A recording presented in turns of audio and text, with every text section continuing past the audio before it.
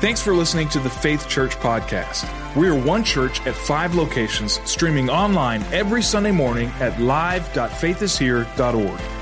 We hope that you're challenged and encouraged by today's message, and if you'd like to watch or listen to previous messages, or if you'd like to learn more about who we are as a church and how you can stay connected, head over to faithishere.org. Well, good morning. We are so glad that you are here. How many just enjoyed worship this morning? God's doing some amazing things. If you weren't a part, last Sunday night we recorded our live worship album. The first 2 songs that we sang this morning are from the hearts of our worship leaders, and so those are our songs speaking in one voice, and so we're excited about that. If you weren't able to attend, the album will be coming out soon, and so I want to encourage you to get on the website, pre-order that album. We're believing it's going to speak, and it's just going to be amazing for you, our community, and beyond. Amen? Amen. Well, again, good morning. Just want to say, Pastor Larry's out of town this morning. You're stuck with me. I want to also say, if you are a guest, make sure you come back next week. We are blessed. What I believe is to have the most gifted communicator in the country and visionary leader as our pastor, and he's right here every single week. We're so excited to have him. So make sure you're back next week. We'll continue the series on joy. They're getting a much needed break. We are in this series at all 5 campuses, The Art of Joy. In our world, it's sometimes hard to come by joy. The idea of smiling, the idea of carrying yourself with the confidence that Christ gives you. And so we're going to dive in again to Philippians. This has been our Philippians series. So if you have your Bibles, take them out. Turn to Philippians chapter 1. Philippians chapter 1. And while you're turning there, just tell your neighbor what you want to be when you grow up. Just tell them real quick what you want to be when you grow up. Some of you are looking at me very perplexed. What kind of question is that?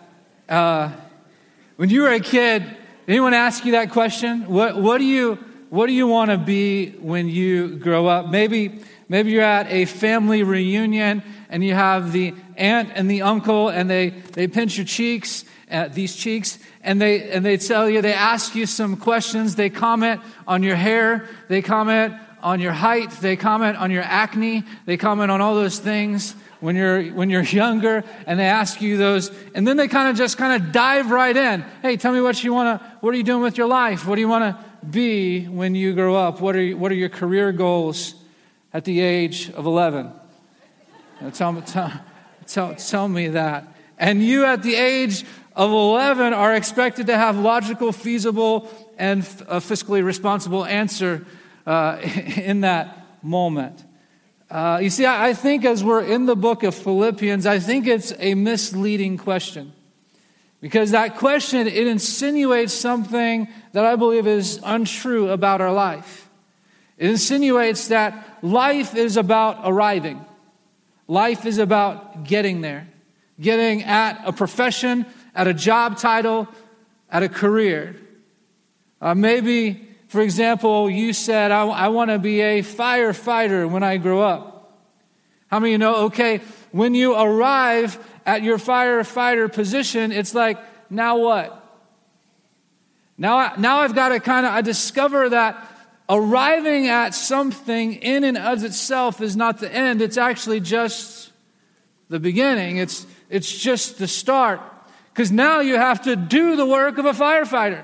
You actually have to get on the shift work. You have to get the truck ready.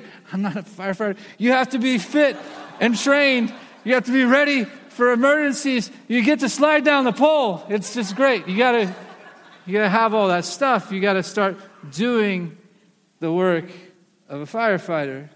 You see, the problem with viewing life as a destination is that once you arrive, how many know that when you arrive, you're like, okay, I need to arrive again.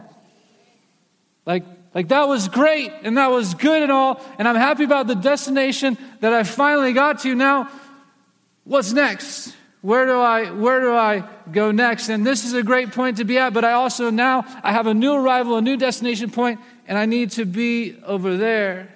You see, so much of our effort is getting on there, and then when you finally get there, it's not what you thought.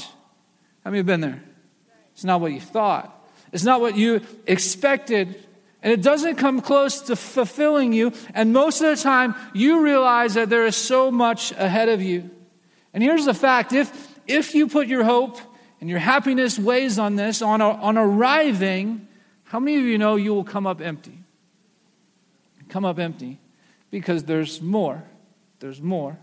In fact, we're to never stop imagining. We're to never stop growing. We're to never stop reaching, believing, and creating. And you kind of get the perspective that with all Paul's turmoil, and if you weren't here last week, you need to get the podcast and listen to it. With all Paul's turmoil about, yes, I have a job to do on earth, but I have the destination of heaven. I'm going to stay faithful here on earth. I'm going to grow the kingdom. I have a responsibility. With all that turmoil, he is writing from this perspective that it's about a journey, not about a destination. It's about a journey, not about a destination. So he's chained to a Roman guard. And his journey, how many know his journey faced mountaintops and miracles? And if you study the life of Paul, it's amazing. His teachings, his writings, what he went through, what he spoke with, the authority that he had behind his voice. He wrote 13 books of our Bible. This guy is the guy. But how many of you also know he faced severe lows? He faced mountaintops, miracles, the miraculous, God's hand. And he faced some tough stuff, some tough things went on in his life.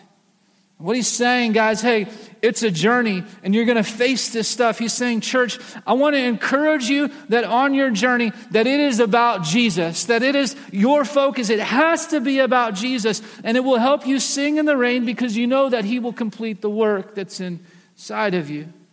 So keep on the journey. Turn to your neighbor and say, keep on the journey. You guys can participate with me this morning.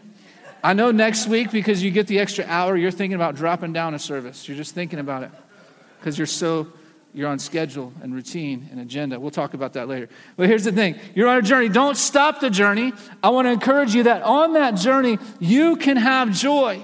That you can keep moving when everything else seems to be falling. That if you feel like you're stuck in prison to that Roman guard, you can continue still to have joy. Well, this morning, Paul is drilling down and he says to achieve this, to accomplish this stuff, you need to do some stuff. How do you keep moving? How do you have that attitude adjustment? How do you have that mindset? What is the practice you have to have? Stand with me for the reading of God's word. Philippians chapter 1. And we're going to pick up at verse 29. Paul says, as the title of your bulletins, this is what makes my joy complete. Verse 29. For it has been granted to you on behalf of Christ, not only that you believe in him, but you also suffer for him. Since you are going through the same struggle you saw I had, now hear that I still have. Now watch, chapter 2. Therefore, all that stuff's going on. Therefore, all the tension is happening. Therefore, if you have any encouragement from being united with Christ, any comfort from his love, any common sharing in his spirit, any tenderness and compassion. Anybody have any of those in your life? 4 of us. Okay. This message is for you. Then make my joy complete. By being like-minded, having the same love, being in one spirit and one mind, do nothing out of selfish ambition or vain conceit. Rather, in humility, value others above yourself, not looking to your own interest, but each of you to the interest of others. Now, here's where he hits it. In your relationships with one another, have the same mindset of Christ Jesus. Have this in mind. Have this challenge. Have this call. Who, being in the very nature of God, did not consider equality with God something to be used to his own advantage. Rather, he made himself nothing, taking on the very nature of a servant. Being made in human likeness and being found in the appearance as a man, he humbled himself by becoming obedient to death, even death on the cross. Father, today I thank you. I thank you for your word. God, I thank you for the scripture that we've heard thousands of times. God, I pray that it would open up in a new way today. Lord, as we get practical, as we're challenged, God, to look to others, to love you, and to love this world, God, that you would do a work inside of us. We love you, Jesus. In your name we pray. Amen and amen. As you're seated, turn to your neighbor one more time. Tell them they look good this morning.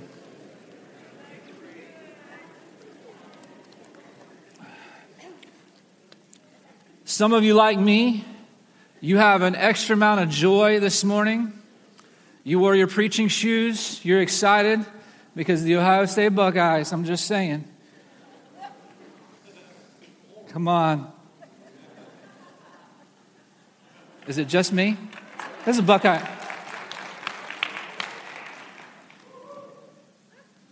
It was a good day. Finally, it was a good day. All right. There's a beautiful tension in this passage. And if you just kind of look at it, there is automatically a joy we should feel looking at this passage, because all of a sudden you see this amazing act of what Christ did on this cross. The King of the universe, he didn't consider equality with God something to be grasped to his own advantage, but he entered humanity. He took on flesh. He took your place and my place and died on the cross. How many of you have joy because of that? How many of you are thankful because of that? That's exciting. We can stop right there. That's good stuff. But here's the tension. The other side is that he says that's your example. That's what we should do. We're to do the same thing. We're to love and to look like this. This is the theme of our life, is laying down our agenda, laying down our rights, our control, and dying to the self. And that's where you'll find joy. That's where you'll find joy. It's this adjustment to take the same steps of Christ, and it may cost you something. And there's a call from Paul. I want to give you 3 things this morning that we as believers have a call to embrace. Number 1, if you have your bulletins, you can take them out. You can follow along with us on the back. Number 1, embrace unity. Embrace unity. Then make my joy complete. Do this. This is the big thing. Be like-minded, having the same love in one spirit and one mind. God bless you. I have identical twins, and they're 11 years old. And it is a joy being their dad. They are amazing young men, and they share the same DNA. They're identical. And early on, we have videos of them like 1.5, 2 years old. Before they're speaking, they get into like twin speak, and literally, they are babbling at each other. And he's sitting next. Sam just says this, and he's sitting next to Ben, and all of a sudden, Ben responds. And Jessica, did you catch anything? What are you guys talking about? They have like their own language, and the cool thing about them growing up together is they are the best of friends. They're used to close quarters, I guess. I mean, they're around each other all the time. They're with each other all the time, and they can be the best friends. They have the same language. They share a room. I remember early on when we got them into big boy beds, we spent most nights for at least 45 minutes in their bedroom. It's like, guys, stop talking. I'm right here. I'm in the room. You're not supposed to talk. Go to bed. Guys, I will beat you. No, just kidding. Stop talking. In the room. Like, we have kids that share a room. It's like you tell them, but it doesn't mean anything. Especially at nighttime. Like, it's just a thing. They're talking, and like the fellowship and the laughter, it just goes on and on. They're amazing. They're hilarious together. They play so well. Then there's times when this competition creeps in. They get it from their grandfather. When this competition creeps in. And, by the way, I'm Pastor Larry's son, if you didn't know that. The grandfather is Pastor Larry. They get this competition creeps in, and man, they fight. I'm just being transparent. Our family, we fight hard. We fight. We're passionate. They fight. And I'll come upstairs, and it's like a herd of elephants up there. Someone's got somebody in a headlock. Their faces blood red. They're sweaty. I'm like, what are you guys doing? He. And I mean, it's just, anybody parenting? Is this just, okay. You're with me. And I'm like, what happened to the love? I find myself, can't you just love each other? Can't you just do this? And they fight like crazy. You see, isn't that the picture of unity and disunity? Isn't that it? Isn't that the picture sometimes of marriage? Two become what? Become one flesh. And you get married and you're powerful and you're on vision and you're serving one another, and the husbands, you're laying your life down for your wife as Christ loved the church. Wives, you're submitting to your husbands as under the Lord, and you're living out Ephesians 5 together, and you're unstoppable. And then all of a sudden, competition creeps in. Or should I say comparison creeps in? And we look at somebody else's highlight reel on Facebook and social media, and we get into this thing of what we're not doing and all the things that we should. And this disunity starts to happen. Our country, and we live in the greatest country in the world. We live in the greatest country in the world. And listen, I'm so proud of where we live and the freedoms that we get to have. And when we're together, we're the United States, right? The one state. We're the United States of America. It's amazing to watch. Wow. When it gets disunified. Man, people try to get you to pick sides. We cause division. We get crazy with political agenda, and the bureaucracy rears its ugly head, and this wing and that wing, and it starts to invade the church, and disunity. You see, Jesus' prayer for the church, he says, I pray that you would be one just as the Father and I are one. My desire for you is to be in unity, to be like-minded. And so now this is what Paul is getting at. He's giving the instruction manual. If you want joy, if you want this apart, if your joy needs to be complete and mine is complete, here's the instruction manual: be unified. First, be of the same mind. Second, have the same love. Third, be in the same spirit. Lastly, it says, be intent on purpose. So that all of these things are taken care of. Paul literally takes the time to spell out for them what it really looks like to be fulfilled is you need to be unified. You need to be unified in how you think and how you love and how you worship and how you live. Mentally, emotionally, and physically, it's about unity. You fulfill the prayer of Jesus. And so I get to thinking, what would happen if we were a church that was unified? What would happen if we were that kind of church? What if we were like the twins from the time they were born? They've been best friends. They have their own language. They share their own room. Their conversationship and fellowship never wants to end. It goes on and on. It's like they're one. It's hilarious. It's funny. It's great. They play well and they live well together. What if we could create that type of community, that type of love?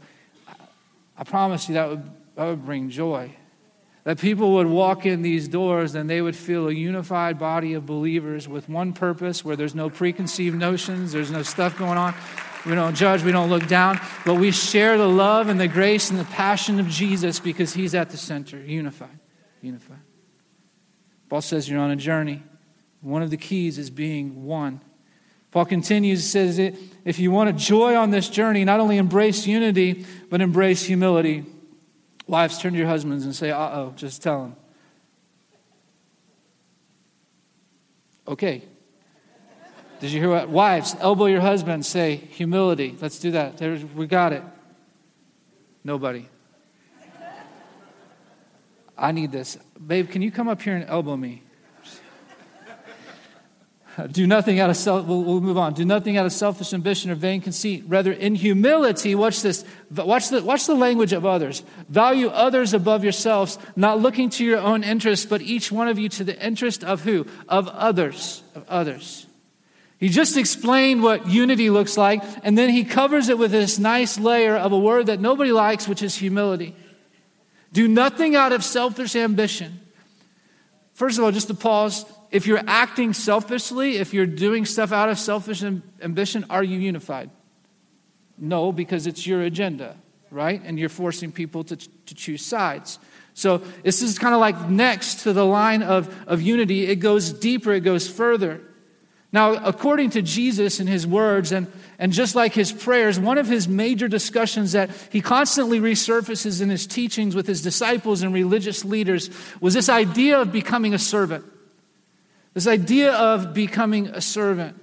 He talked on topics about taking the lowest place, Don't go in and take the best spot. Don't go in and take the best seat, but take the lowest place. He said, you know what? Actually, here's the whole thing. If you try to be first, you're actually going to end up what? Being last. And if you serve and become last, what? I'll reward you and you will become first. You guys getting this? And so here's the thing. He said, actually, it's a daily process to dying to yourself. And you want to do that daily. And in fact, if you want to be the greatest, the best, the most powerful person for Jesus, what do you need to be? You need to be the servant of all. And so there's this talk, there's this language about serving. It's his passion. And part of it is because in the Jewish world, it was all about advancements. In Jesus' time, it was all about advancements. It was all about pride and positions and loud prayers and social classes and racism. And Jesus comes in and he says, the kingdom, that the way I've designed this is about putting others first.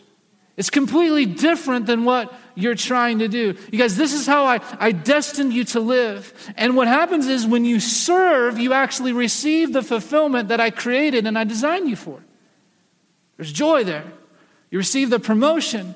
You receive the inheritance. It's about being a humble servant. Let me just pause for a moment. In our world, what are we about? Advancements, pride, positions, loud prayers, social classes, racism. How many know kingdom living is still serving and putting others first? Kingdom living is still, right now, putting others first. And how many of you know that it still works when you do that? It still works. When you're a servant, you get fulfillment, you get joy, you get the promotion, you get the inheritance. It's about being a humble servant. So Paul is echoing this, and he's summing this again in the way Jesus taught and lived. And so he says, in humility, value others above yourselves, not your own interest, but the interest of others.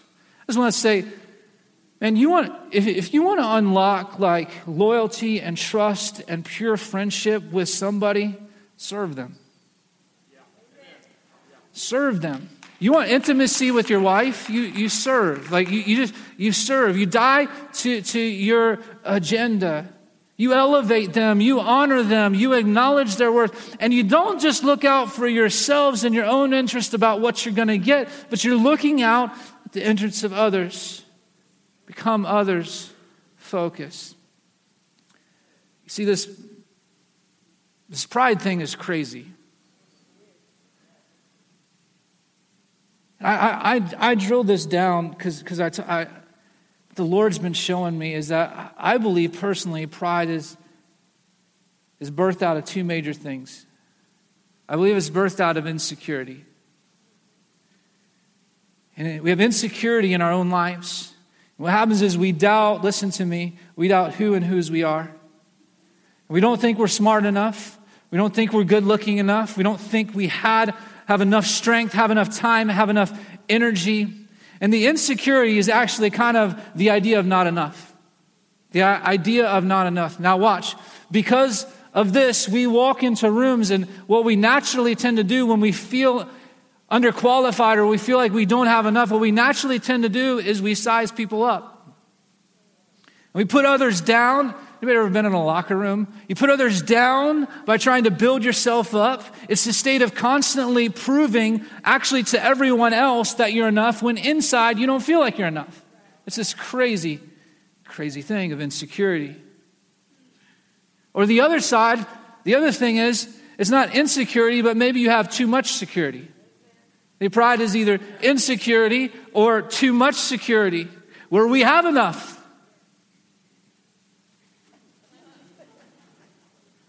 Where we're smart enough, where we're good looking enough.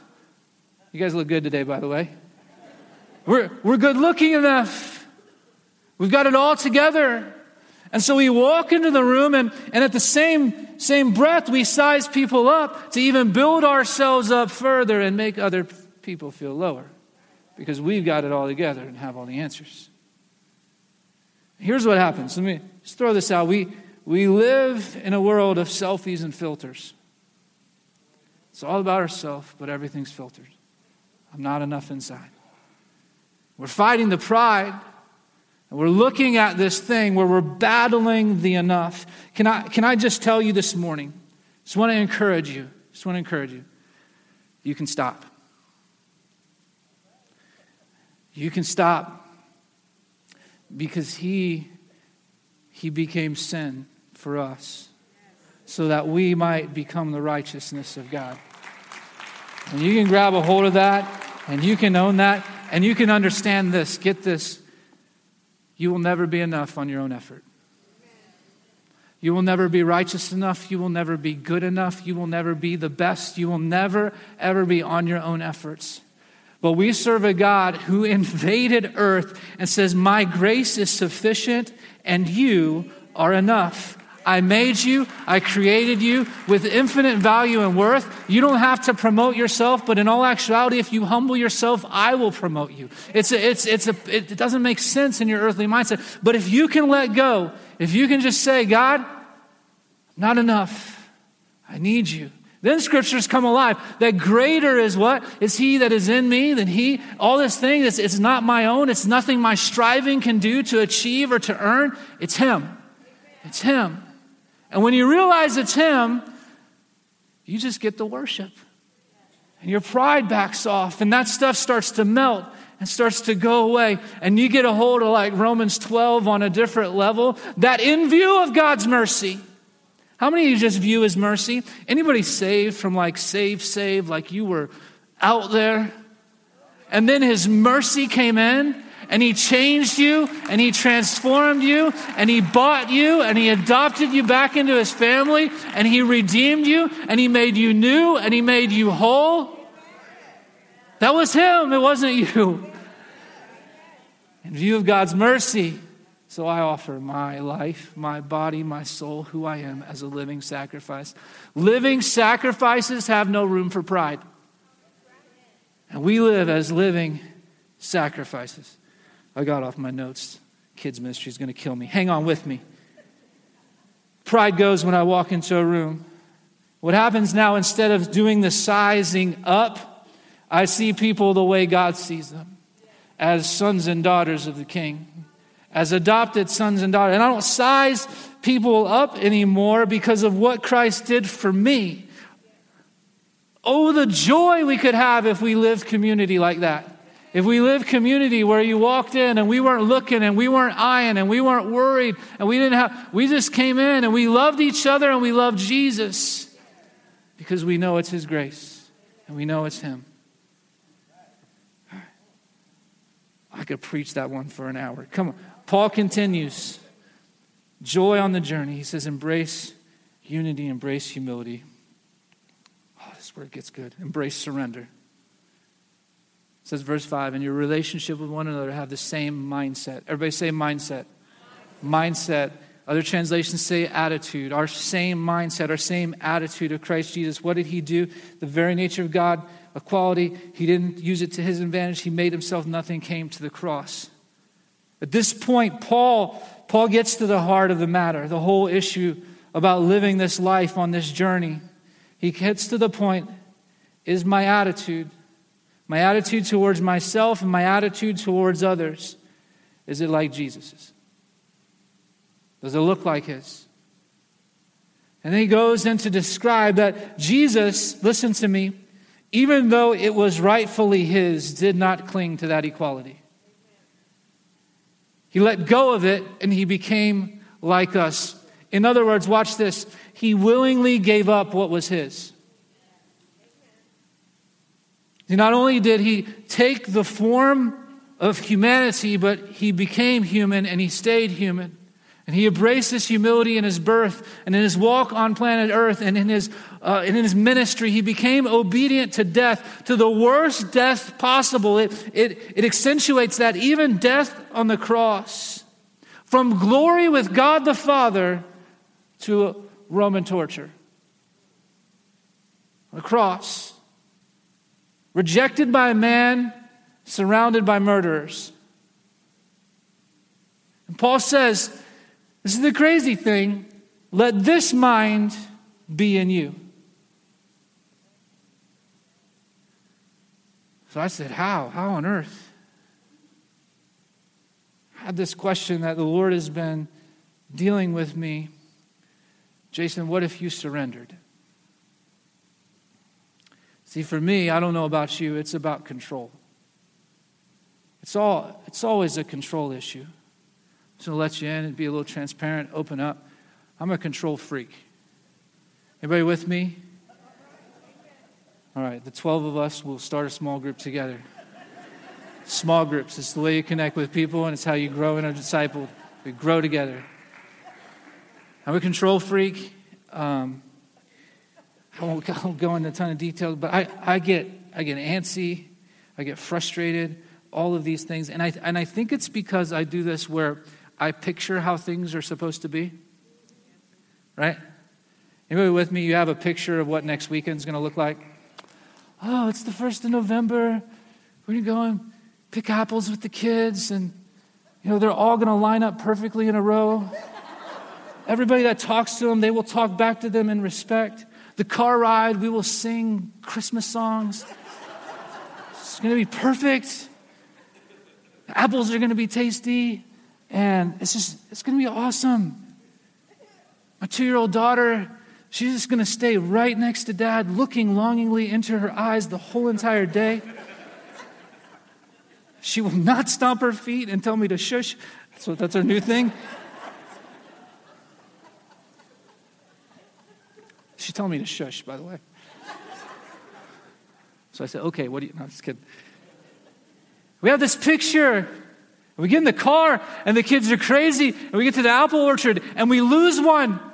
There's not even apples on the tree. It's crazy. It's crazy. It doesn't go like we plan. And we have this idea of controlling our finances. We control our job, control our money. Can I just tell you, for me, what the Lord's been showing me, that's a form of pride. Ultimately, that's pride. It's control, because if I control, I'm looking out for who? I'm looking out for me. And if I control it, the most important thing is me in that situation, that it goes according to my plan.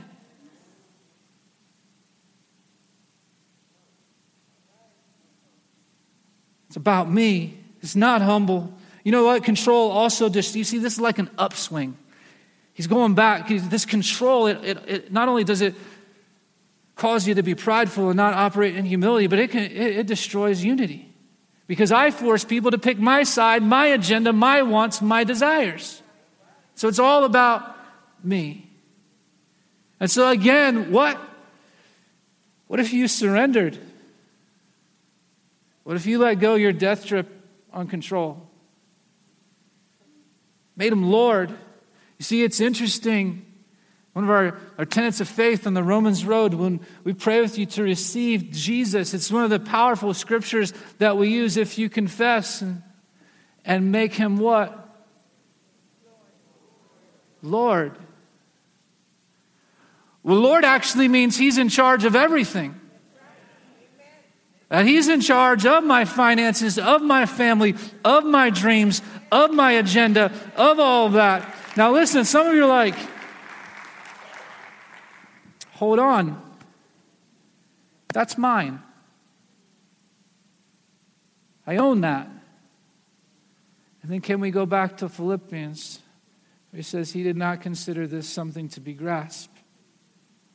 But he says, I'm gonna relinquish what is mine and get my life in the center of God's will and do his purpose and his plan for me. Now, the crazy thing is, and most theologians talk, and there's this term, this phrase that they use called beautiful surrender. What happens actually when you do this as a Christ follower, when you let go, it becomes a beautiful surrender. Because no longer am I looking for a destination and controlling the destination. No longer am I pushing and prodding and trying to get my agenda. No longer am I trying to get everything in my purpose. How many know when you do that, you still get there and you're like, all this work? And I still feel out of control. But when we say, God, it's yours. God, I surrender. God, I let go. God, put me in the center of your will. My finances may not be what I expect. My kids it may not be happening. But you know what, God, I'm going to hit my knees. I'm going to understand that you are what? Watch. You're the author and the perfecter. That's what happens in surrender. You let go. How many of you would rather your life in the author's hands? And so many times we're trying to script the chapters out so quick. We're trying to write those things ahead. We're trying to get out. We're like the ghostwriter for Jesus. Just I'll type it all out for you, God, how I want to live, where I want to go, what kind of house I want, where my kids are going to get a scholarship to so I don't have to pay for it, and all that. He's the author and the perfecter. And how many know his ways are way, way better than yours? And so Paul will say, for this brief time, for this little bit of time on earth that I have, for this little bit of journey that I'm on, I'm going to say it's not about the destination. It's about Jesus. Everything is about Jesus. It's all about him. It's about his sacrifice. It's about his love. It's about his goodness. And as I let go of my control and my will and place it into his hands, joy. See, that kind of joy doesn't shift. It doesn't get washed over by the wind. It doesn't get messed up by tragedies because you stand firm. There's the author and the perfecter. God, I may not know what chapter 4 holds. Chapter 3 has been a little tough. I hope you'd shift that. But God, I'm trying. And you have those honest conversations with the author, the perfecter of your faith. You guys keep getting me off my notes. Jesus embraced God as we close with unity. His humility and his purpose, his attitude and his mind were centered in God's will. So what did he do? He gave his life. He finished the task. Now here's the thing. I love this about Paul's writing. He didn't stop there. He didn't just say he made this surrender and this sacrifice and that was it. You watch with me in this next verse. Follow along with me. He didn't leave him on the cross or in the grave. God didn't do that, and watch, neither does Paul. Therefore, God exalted him to the highest place and gave him a name that is above every name. And at that name of Jesus, every knee shall bow in heaven and on earth, and every tongue shall acknowledge that Jesus Christ is Lord.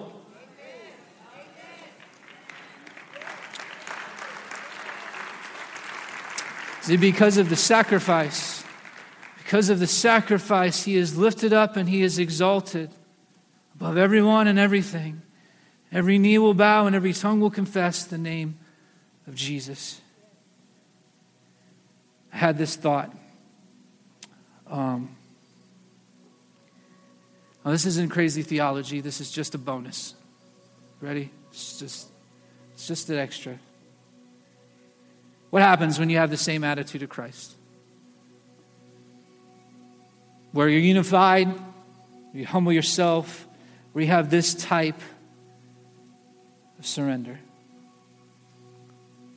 Could it be that God will give you the platform?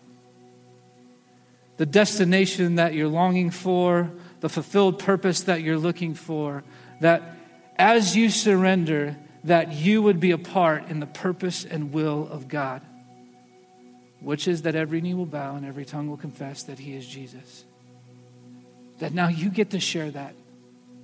As you surrender, your life now speaks that. As you let go of your agenda, you get to share that. You now are exalted in a place. As you humble yourself, as you are unified in love, as you do that, as you have that mindset, as you surrender control, I believe God's will and purpose is now evident in your life. You get his vision, you get his heart, you get his destiny, and he uses you to exalt. He uses your life and my life to exalt the name of Jesus.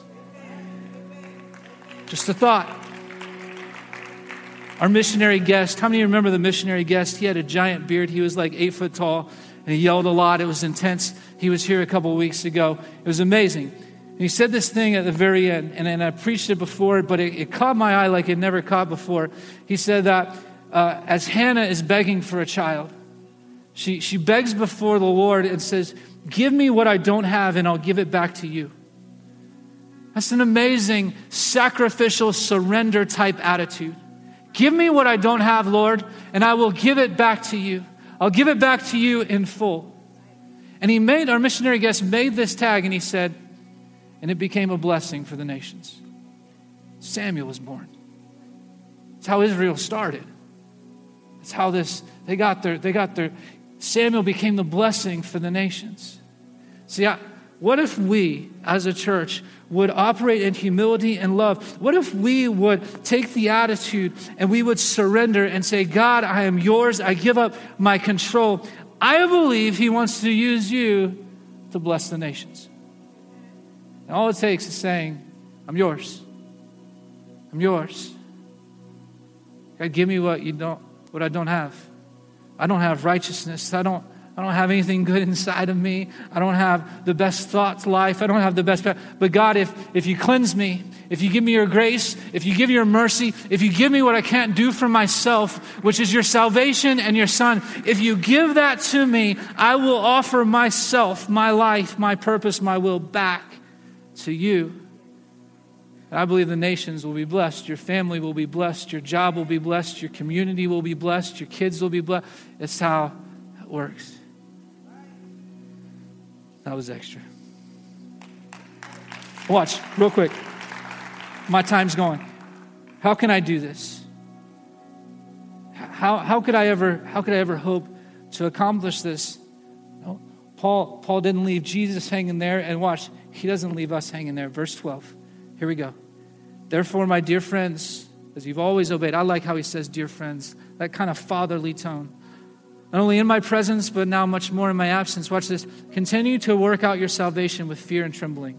Now that's always struck me as pretty heavy.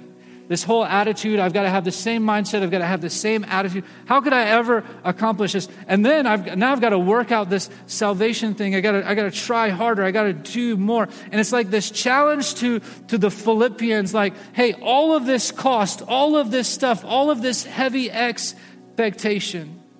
He says, dear friends, just listen to this. Listen to this. I've got to try to figure out how to be unified and have humility. You can't stop there. Watch this last verse. For it is God who works in you to will and to act in order to fulfill his good purpose. We don't have to do it on our own. This surrender process that seems so insurmountable, we don't have to do that on our own. It's God's energy, it's God's power working inside of you. And Paul is reminding them that God will give you this capacity through his Spirit, the same Spirit that raised Christ Jesus from the dead, that lives inside of you to bring him pleasure, to have your joy, to die daily. He'll give you that power to sing in the rain. So the cry of our hearts is to let unity and humility and surrender, that what Christ displayed, be what drives you and I. And it drives you and I because he lives inside of us and gives us the capacity to do that. As we close this morning, I just want to tell you, it's always a control issue. It's a control issue and it's a love issue. It's always, those two things work hand in hand. It doesn't make you try harder to be more humble, to be more unified. The designer of the universe, he says, listen, let it go. Let it go. And we will find joy when we look and we love and we surrender like he surrendered. How many can just say, I know I'm on a journey? At the same time on that journey, you could say in your life, I've had some failed expectations. I've had some messed up destinations. I put my trust and my hope in things that I thought would make me happy. I pushed the envelope here and I tried and all the effort. And you know what? I got it. And it still wasn't enough. Or I didn't get it. I've been left heartbroken. Because I thought that's what I was supposed to have all along. This destination If you're in here this morning and you have this pressure to arrive at this picture-perfect destination, only to find that it ends in frustration and wanting more, chasing the next thing, you will discover that it is messy and it is unfulfilling, that it'll breed disunity, insecurity, and pride as you push your own agenda with all your control, with all your efforts of trying. This morning, I want to encourage you, and I want to let you off the hook, and I want to tell you that you're enough. I want to tell you that you're enough. I want to tell you that God created you with an infinite value and worth. That as we surrender to our Creator, He will give us the purpose, the destiny, the passion. We get to walk in that. And I had this thing that God laid on my heart, and it's this thing we get to.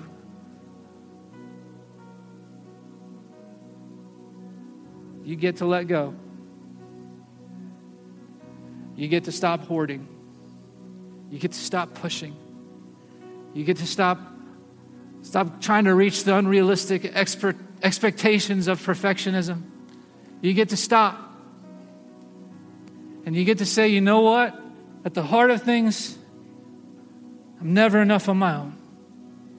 But I get to step into His grace and His goodness and His righteousness and His love. And because of that, I get to surrender. Thanks for listening to the Faith Church podcast. We are one church at 5 locations, streaming online every Sunday morning at live.faithishere.org. We hope that you're challenged and encouraged by today's message. And if you'd like to watch or listen to previous messages, or if you'd like to learn more about who we are as a church and how you can stay connected, head over to faithishere.org.